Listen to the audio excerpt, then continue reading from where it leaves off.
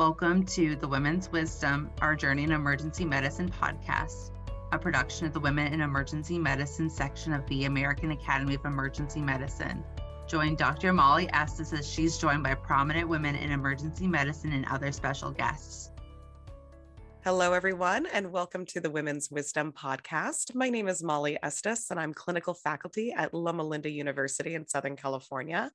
And today I'm very pleased to welcome Dr. Alina Mitina. Alina, thank you so much for joining us today. Thank you for having me. Our pleasure entirely. Tell us a little bit about yourself. So, I originally came from Russia. I always kind of start my story with that. So my mom was a physician back in Russia, and she, there's no college in Russia. You kind of go from high school to medical school. So she was a practicing physician for about 10 years. And then we won the lottery of coming to America. And in 1999, and my father decided to stay back in Russia because he had a lot going on there, and she refused to do that and just, took me along, and her and I came to America together. But coming to America, she had to leave medicine behind there, right? She couldn't be a physician in America right away. There's no language, no money, nothing. And so her and I kind of grew up together. She was like a young mom, because you have kids really young in Russia. Yeah. Okay. Yeah. And so my whole entire, path to medicine and to, sitting in front of you right now was kind of learning from her and being inspired by her pursuit of medicine. She came to America. She went to PA school, actually, at UC Davis. We're from California. We immigrated to California originally. And then as I was watching her, pursue PA school, interviewing with a little pocket dictionary in her hand, because there was no such thing as, Google then. And Google Translate did not come along until a few years later. Exactly. Yeah. So I, watched those hardships, those experiences, trying to work as a secretary while pursuing medicine. And that really tough woman taught me to be a really tough woman. And medicine is kind of all I know, which is kind of silly, but it's just such a prestigious specialty and prestigious job in my mind, just watching her hustle. So here I am. And then I went to medical school. I went to medical school at Western, DO school. And then I finished it and went into emergency medicine. I scribed for 2 years in a busy emergency room. I liked all the puzzle solving and all the, chaos, but it's disorganized and organized. I loved all the procedures. And so I went into emergency medicine, and it's like the best decision I have ever made. And I always like to say to all my medical students and, to all my co-residents and attendings that I don't see emergency medicine as a job. I see it as a hobby. And there's a lot of little things you can do in this hobby. So I really do love our job. We're going to unpack this a little bit more. How old were you when you guys immigrated? So I was 7 years old. So pretty young, but, old enough to remember everything. I was going to say just old enough to realize exactly what you were leaving behind and face all the conscious stress and strain of moving to a completely new country with a completely new language, completely new way of doing absolutely everything in life, including such basic things as grocery shopping. What was that like being a kid and making such a big change? It was, a crazy experience. I went to kindergarten, so I was 1 year behind because I didn't know English. And I remember everything, right? So you remember coming and just being in I went to a public school and I didn't know English. I was really picked on. Like, kids are really mean. Why are kids so mean? so mean. And so I was picked on and, came home crying to my mom and saying how miserable I was at school. And so they ended up, she took me out of public school, put me in private school. I went to a subsidized, a Jewish school, like a private Jewish school. So we came as Jewish Russian refugees. So that kind of adds another tier. That's an entirely another layer. Yes. That I did not know, everyone. Wow. Okay. Right. So in 1999, it was the last group of refugees that America was accepting that were Jewish. And we, again, like I said, won the lottery to come to America through this program. And my mom shared our story with a private Jewish school and kind of how I was having a hard time in public school. And, they opened up their arms to us, and kind of the students that were in the school and the, wealthier families subsidized my education. Kudos to your mom throughout this entire process. I cannot even imagine being, like you said, a young mother immigrating to a new country with my young daughter. Again, like you said, not speaking the language and not having the benefits of some of the technology that make that kind of transition, quote unquote, air quotes, easier, because there's nothing easy remotely about that kind of transition. But then to be able to navigate a completely foreign schooling system in order to try to get you what you needed, huge. I'm already planning on hitting you up for some time in the future to get your mom on the show so we can interview her. Is she still a practicing PA? And if so, what does she practice? Yes, she is still a practicing PA. So back in Russia, she did PGI. So then after that, she got into PGI. So when she came to America, she now does adult GI. Yeah. Because kids are not little adults, but all adults are big babies. And so, that was probably a fairly easy transition to make. Yeah. It's so true. And she's so passionate about it. And she's so passionate about, preventative medicine. And she does a lot of that as a PA for their huge practice. They have a practice in Ventura County.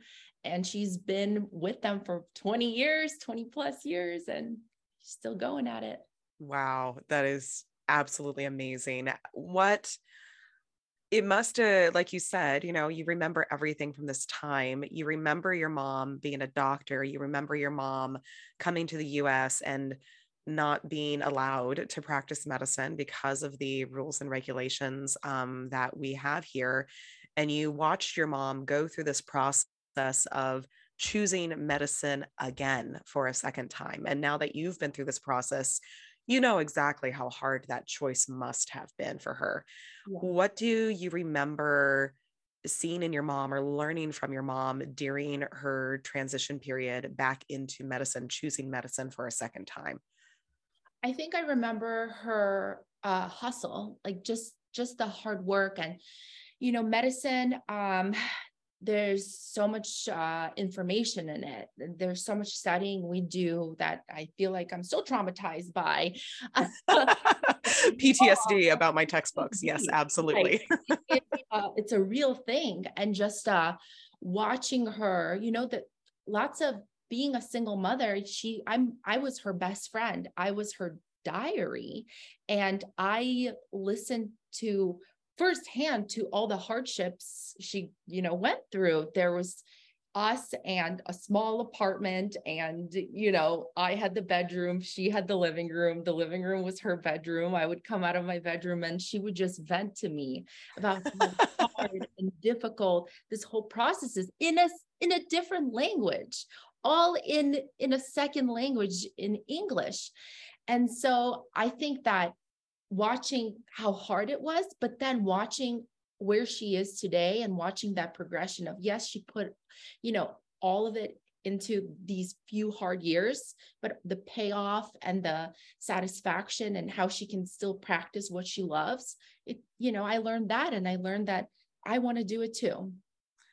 Which of course leads into the very next most natural question, which is many times we end up going into medicine through this blissful naivete and ignorance as to exactly how hard it's going to be. You did not have that. You knew exactly how hard it was going to be and then some. How in the world did you choose to do this to yourself? I say completely loving my job. That was our conversation before we started the recording. So don't anybody misunderstand. I love my job, but it is rough. So how did you choose it? So what I did through undergrad is I volunteered in the hospital. I volunteered in the emergency department. As a volunteer in the emergency department, you clean garbage. You really start on the bottom, you restock. And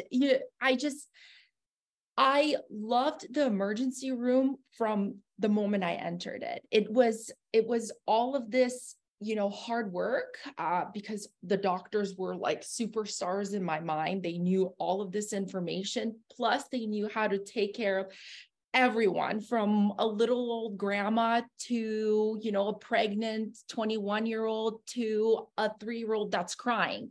It was so cool. And as I was cleaning up garbage, I was also talking to these cool physicians. And on top of them being awesome doctors, they were awesome humans.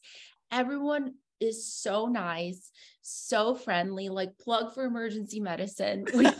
All the plugs for emergency medicine. We have a pretty cool group of people working in this specialty, and it hasn't changed.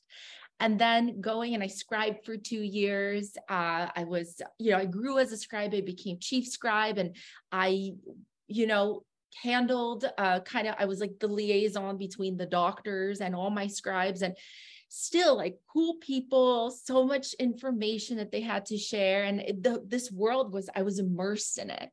And then, I went to medical school, like open mind, because medicine is cool, but there was just something that kept drawing me back into the emergency room. And I'm still just the biggest advocate for emergency medicine and everything we do. Not very many people can say that they've seen behind the curtain and still willingly walked through it.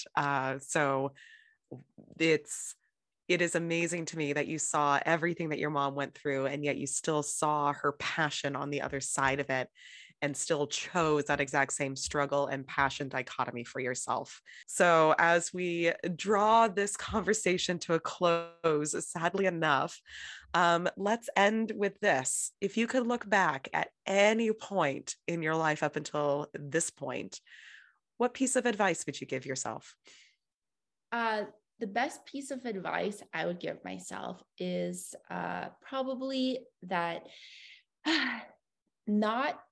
you have to try everything, and by not trying something, you will fail at it. So that's the biggest advice, just being really open-minded and open-hearted to everything that the universe is going to bring to you. And if you have an idea, go for it. Because the worst thing that can happen is either you fail at it or you succeed.